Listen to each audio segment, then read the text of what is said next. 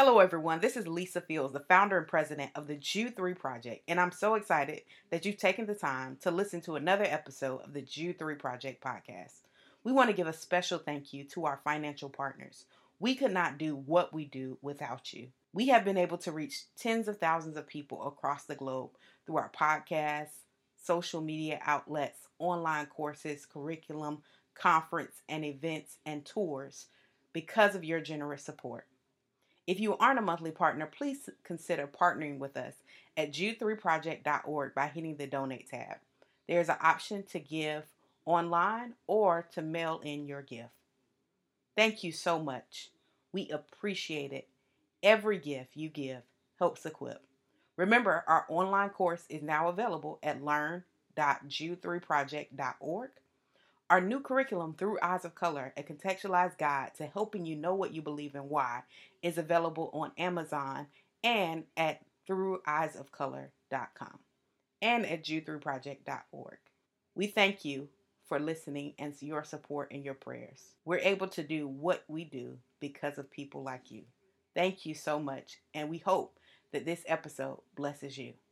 Have a great day. Hello, welcome to the Jude 3 Project podcast. I'm your host, Lisa Fields. I'm the founder of the Jude 3 Project.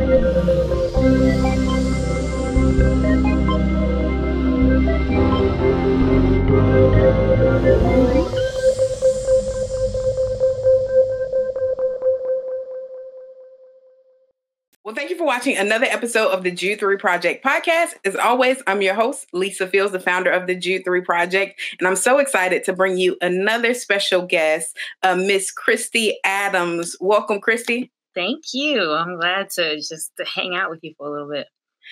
Thank you for being a guest on the podcast. Tell our audience just a little bit about who you are. Right now I'm working as a chaplain. The official title is Firestone Endowment Chaplain at a boarding school in Pennsylvania.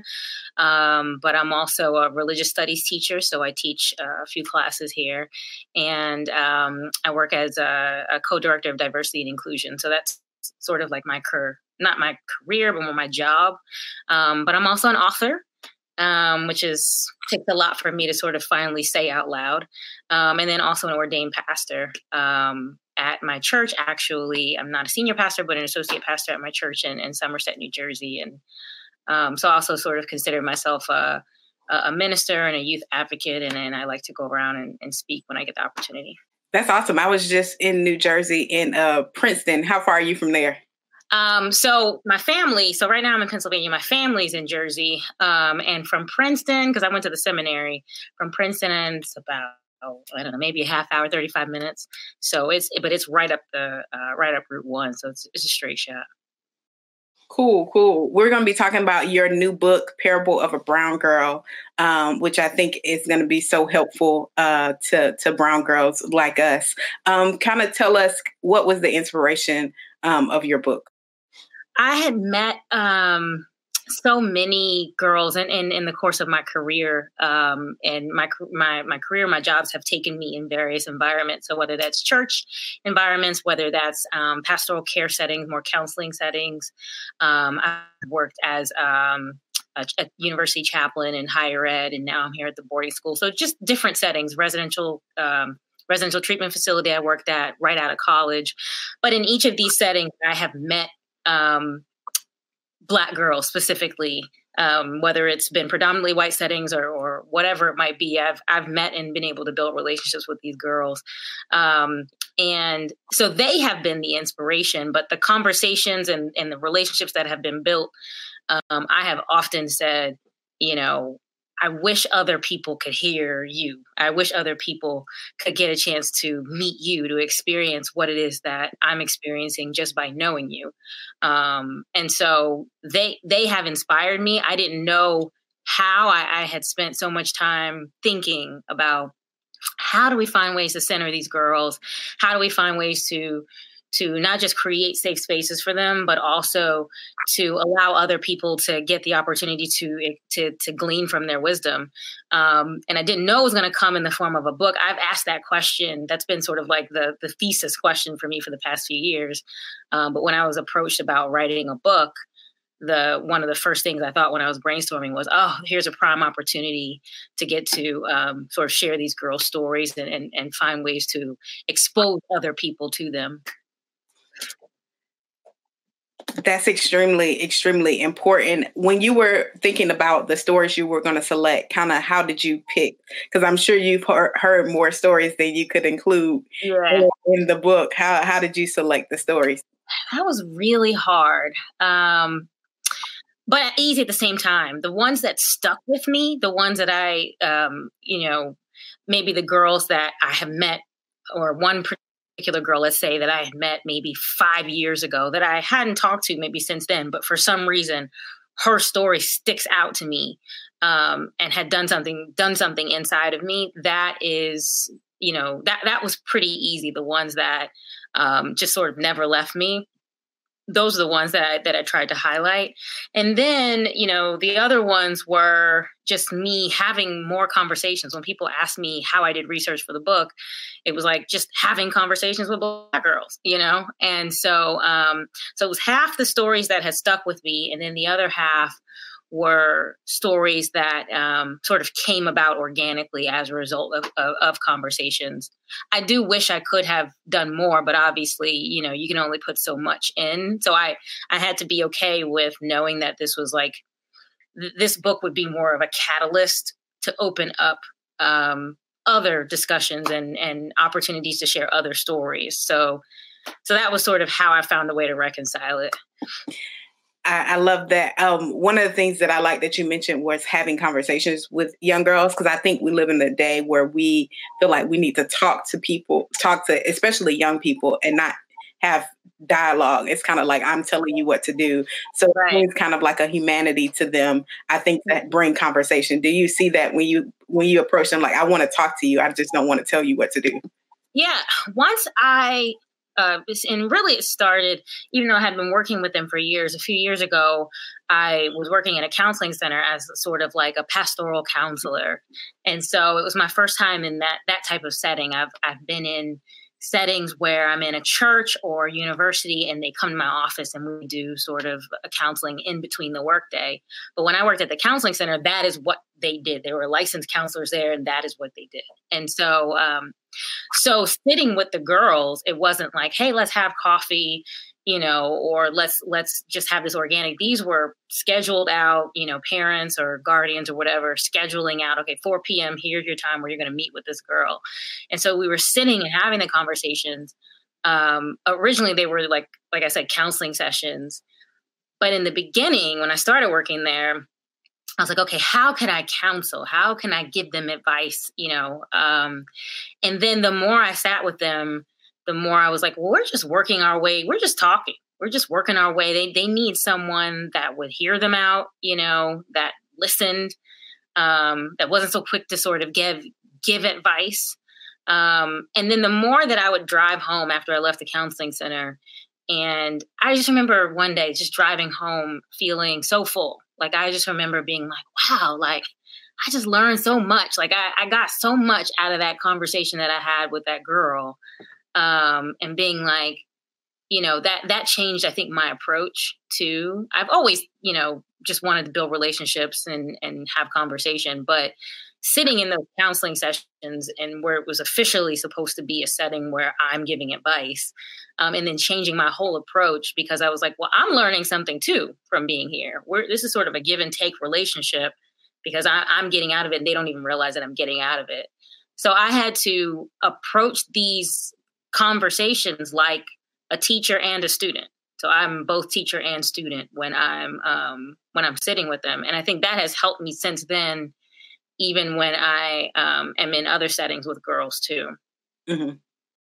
That's helpful. I remember doing some mentorship at a particular school in Jacksonville, mm-hmm. and going in like excited, like I'm going to share all this wisdom. Mm-hmm. And if I'm listening to them tell me their stories, I'm just like quiet, because I'm like, I have like cookie cutter answers, but I don't really have answers to the stuff y'all dealing with, because y'all do some real stuff that I've never dealt with as an adult. So,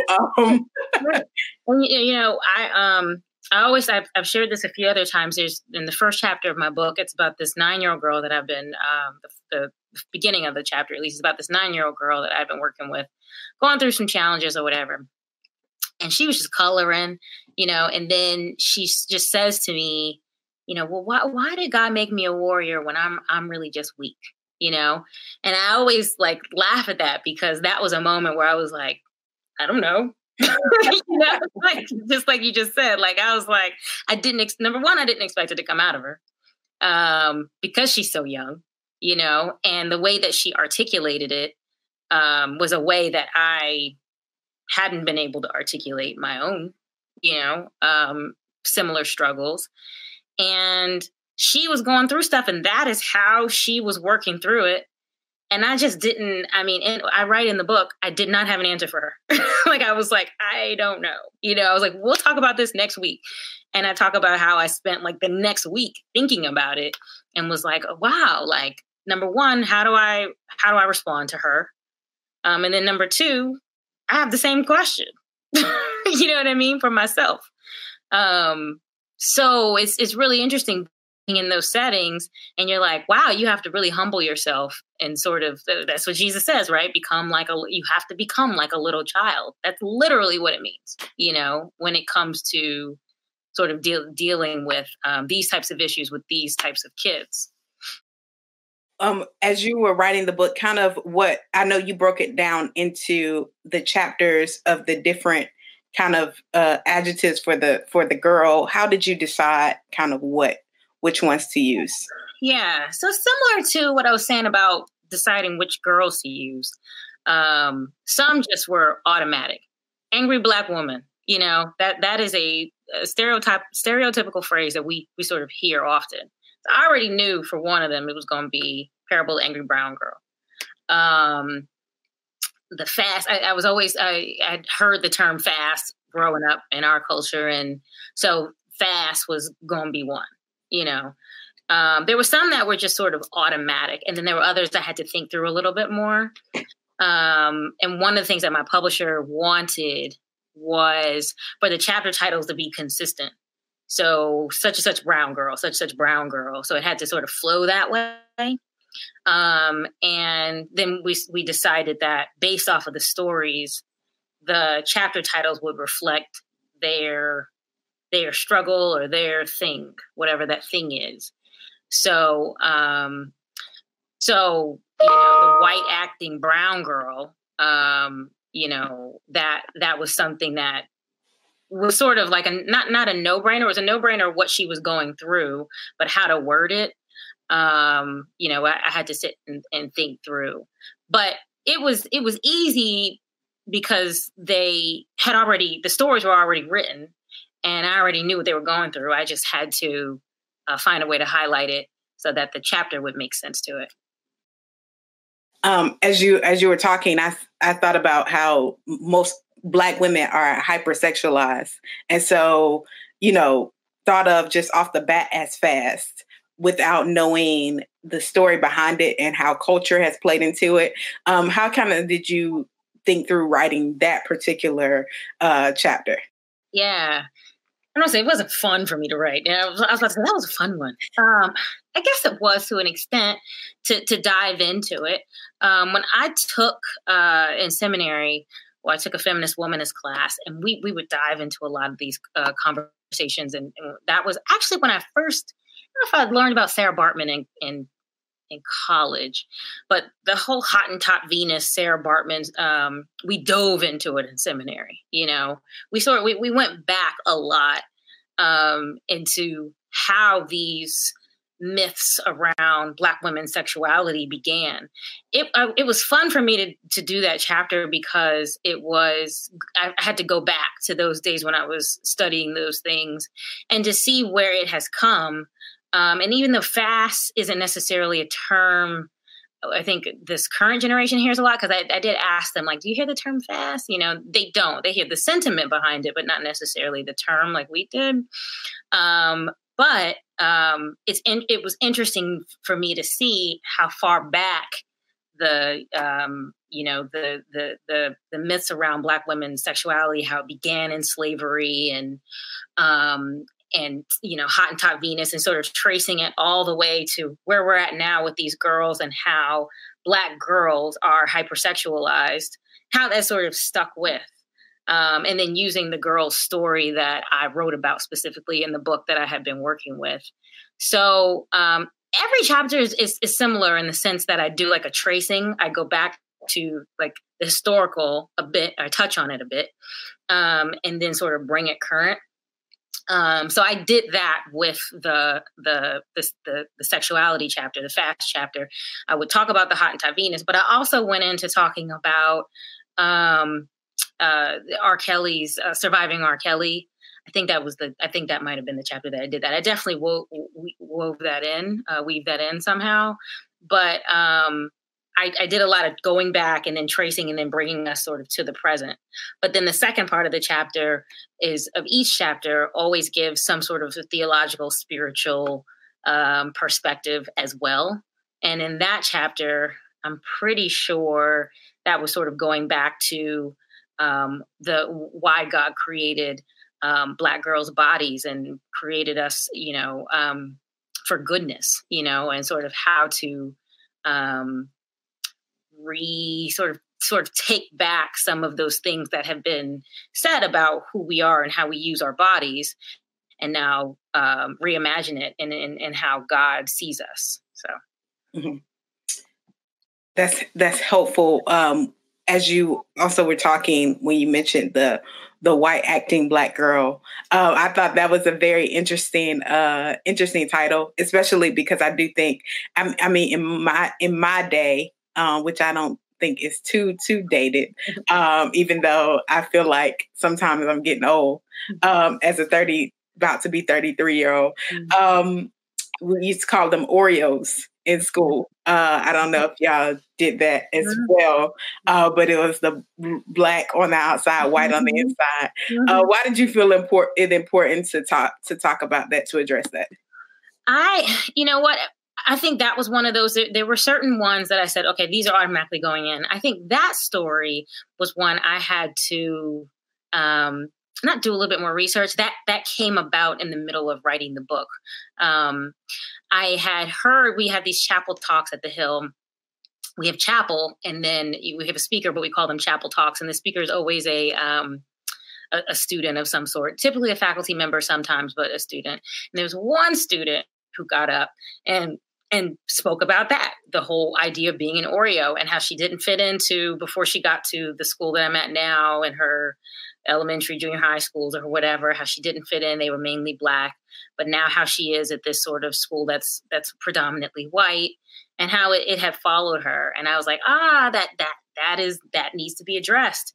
It wasn't that girl, but it was another girl that I had been working with that I knew that had been something that had followed her, and that she wrestled with a lot internally.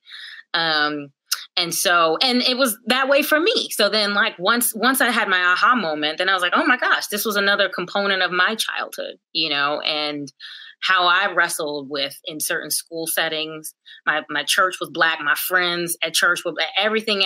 I spent the majority of my time at church, but then my school, before I got to high school, at least, was white. So how did I wrestle with them? So the question became, how do girls nowadays in these environments, how do they feel? How do they deal with it? What healing spaces do they have in order to manage, their emotions in it?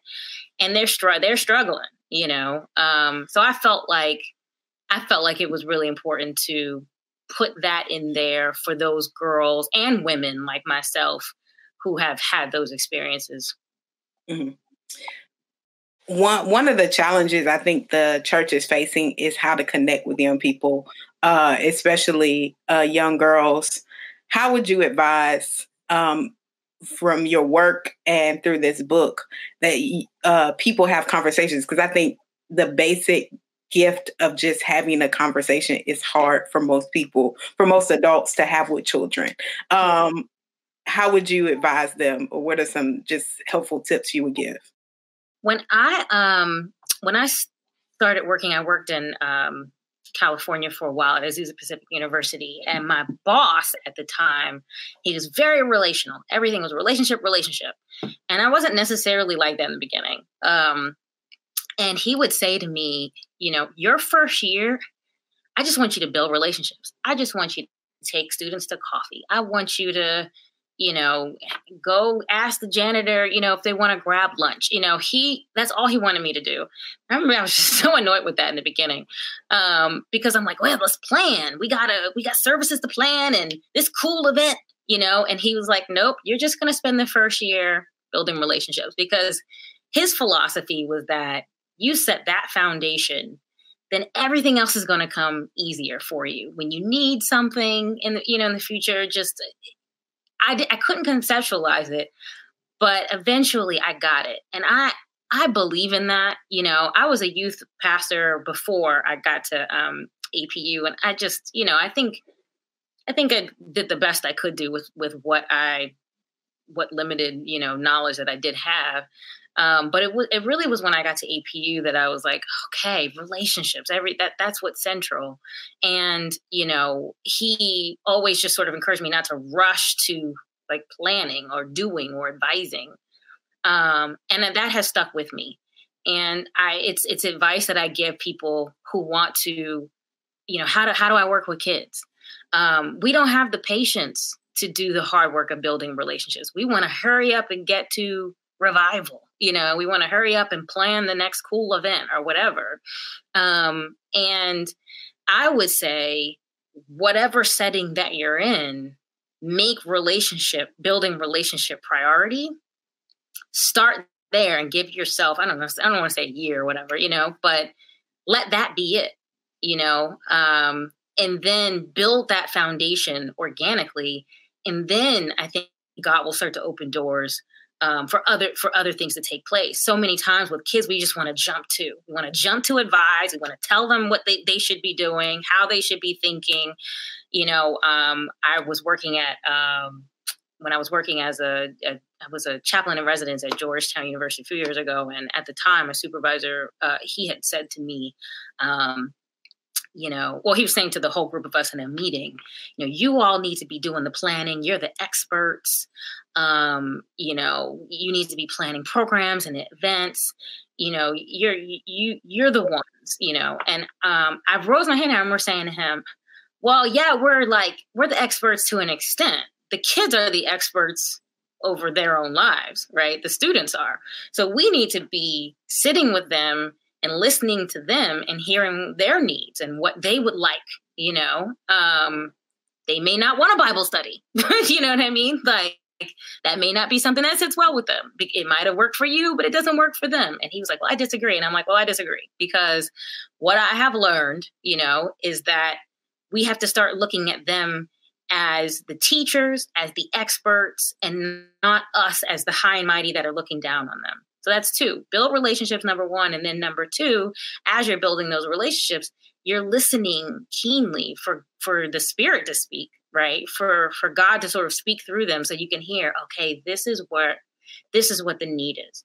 So whenever I go into a new environment, I started working here, the first year, every time I go into a new space, I don't start planning, because I don't know the context. I don't know the kids, The first thing I do is, okay, I need to do the hard work of just sitting back and listening and asking them how they're doing and not having an agenda. So that's extremely helpful. I was just talking to an apologist in Atlanta, and he had went into a detention center and he was like, I thought I was about to kill it. I had all the answers to the questions, and he was like, I got in there and I was like, oh snap, this is different than the university settings I've been in during Q&A. The questions are totally different. And he was asking, because he went to, he wanted to speak at like the juvenile detention center to the boys and the girls, but they were like, we don't have a program for the guys. And he was like, well, why don't you have a program for the guys? He was like, because we haven't got enough men to be willing to stay.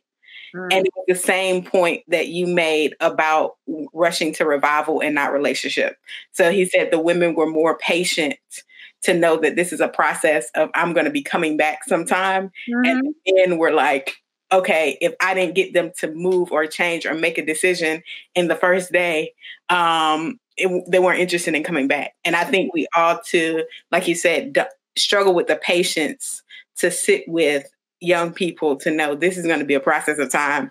I could say something that I think will hit that work for me that won't necessarily work for them. And it's going to take 5 years till they get it. And we're not there for the process. Right. Because our culture wants microwave. Yeah. It could take a while. And that was why I didn't want to sit for, I'm like, a year? You want me to just hang out with people for a year? I'm not getting paid for that. I'm getting paid for results, And it's like, it's not how God works. That's not how God works. God is very patient with us, God doesn't rush us. We rush other people and we rush kids. It's not right. Yeah, it gives that image of the incarnation and how long God waited even to just send his son to come. I'm thinking that that's a long time and I struggle with patience. So that is a discipline I need to get better at. What other things that you want to highlight in the book that we haven't addressed already?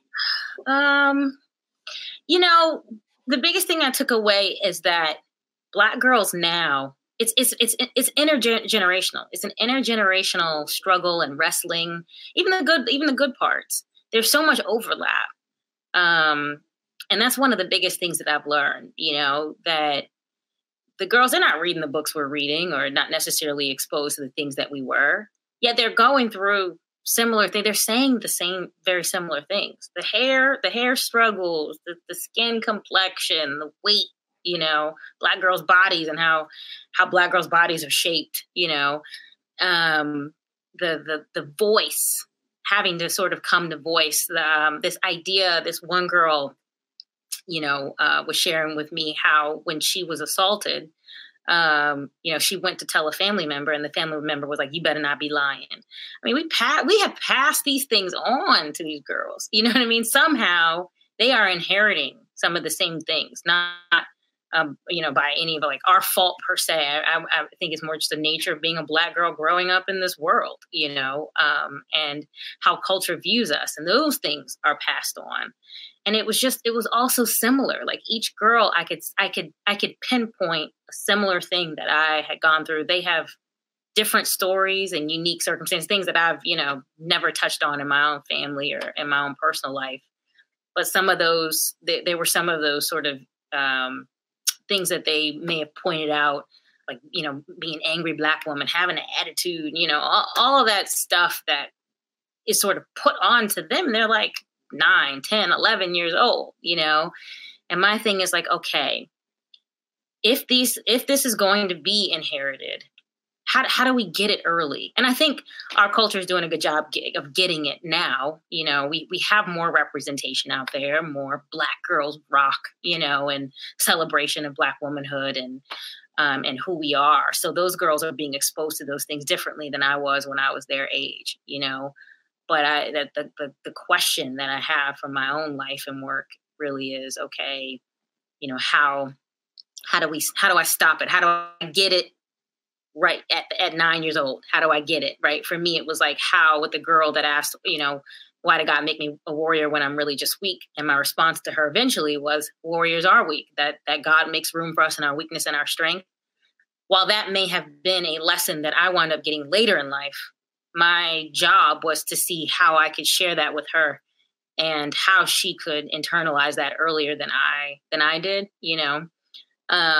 So what I want for the book, I always tell people, they're like, I'm going to get this book for my 12-year-old. Okay. It's not really written. It's not written for kids, to be honest. High school girls can read it. I think. I even think junior high could probably read it. But it's not written for people to grab the book and say, I'm going to give this to my 12-year-old. It's for you to read it. It's for us to read it. And not just us as in Black people. I'm talking about adults, period, who are, mentors in relationship with, teach, pastor, whatever it is, they want to find ways of connecting and relating to Black girls and how they can sort of work with. Those are the people that I want the book to touch, and of course the Black girls, I want them to read it. But I don't want them to be the sole ones reading it, because they're reading their own stories. They already know what they're going through. I try to articulate things differently so that they could have a different narrative for themselves. But I don't want them just reading and then, it goes away. No, it's for us. It's for adults. I love that you say it's for adults, because I think, a lot of times there are plenty of adults who can't even give voice to their struggles the ways in which younger people are more comfortable with. Mm-hmm. And sometimes hearing somebody younger tell their story may give them freedom to tell their story and also deal with their own traumas, because there are plenty of adult women walking around with trauma that they're scared to process. And sometimes hearing it from a younger person gives them the courage to do so. Yeah. My mom, when she read the book, she was like, wow, those girls, these are the same things that I was going through and am going through.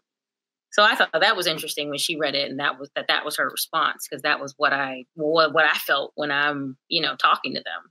So that's my hope, that that people will, if Black women particularly, read it and say, wow, they are sharing something with me about my own life and struggle and helping me come to terms with X, Y, and Z of what I've been dealing with. How can people get the book? Yeah, so the book is on. The book comes out in 2 weeks. Is it 2 weeks exactly? Yeah, pretty much. So it comes out February 4th. You can pre-order the book on Amazon or Barnes & Noble right now. You can. It's published by Fortress Press, so you can also go on the Fortress Press website. Honestly, if you just Google Parable of the Brown Girl, there'll be some options for you to be able to pre-order the book. Yeah, and that's it for getting it. Or you can get the book on the 4th and order it then. I think if you pre-order it, it should get there on the 4th, if I'm not mistaken. How can people get a hold of you on social? Yeah, so on Twitter, my name is @ChristyLauren. My middle name, Christy Lauren. So @ChristyLauren, KhristyLauren. And on Instagram, it's @ChristyAdams. Again, another one of those, you can just Google Christy Adams and it'll come up. Facebook, I'm not on Facebook. I'm sort of anti-Facebook, but I have a Facebook, Parable of the Brown Girl has a Facebook page. And so I interact a lot up there. So you can just type in Parable of the Brown Girl in the search, and you'll be able to find it. Awesome. Well, thank you so much, Christy. This has been a rich conversation. Remember, you can check out all the Jude 3 social medias at jude3project.org. It's right above me, and get our new curriculum through Eyes of Color, their merchandise, and our online course. Remember, here at the Jude 3 Project, we're helping you know what you believe and why you believe it. Thank you so much for listening to another episode of the Jude 3 Project podcast. I hope you enjoyed this episode.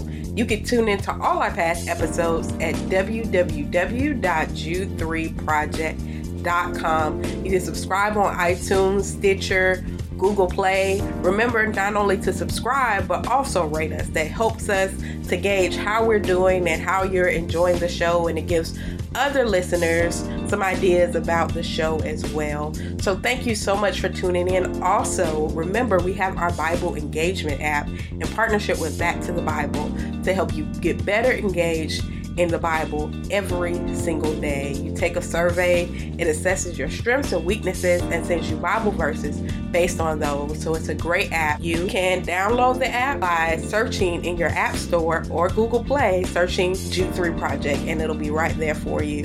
So thank you again. Remember, if you would like to become a monthly partner or a one-time giver, you can do so on our website or by mail. Just go to jude3project.com, hit that donate tab, and you'll see the option to mail in a gift or give online. We appreciate you, and I'm so thankful for you. God bless, and remember, here at the Jude 3 Project, we're helping you to know what you believe and why you believe it.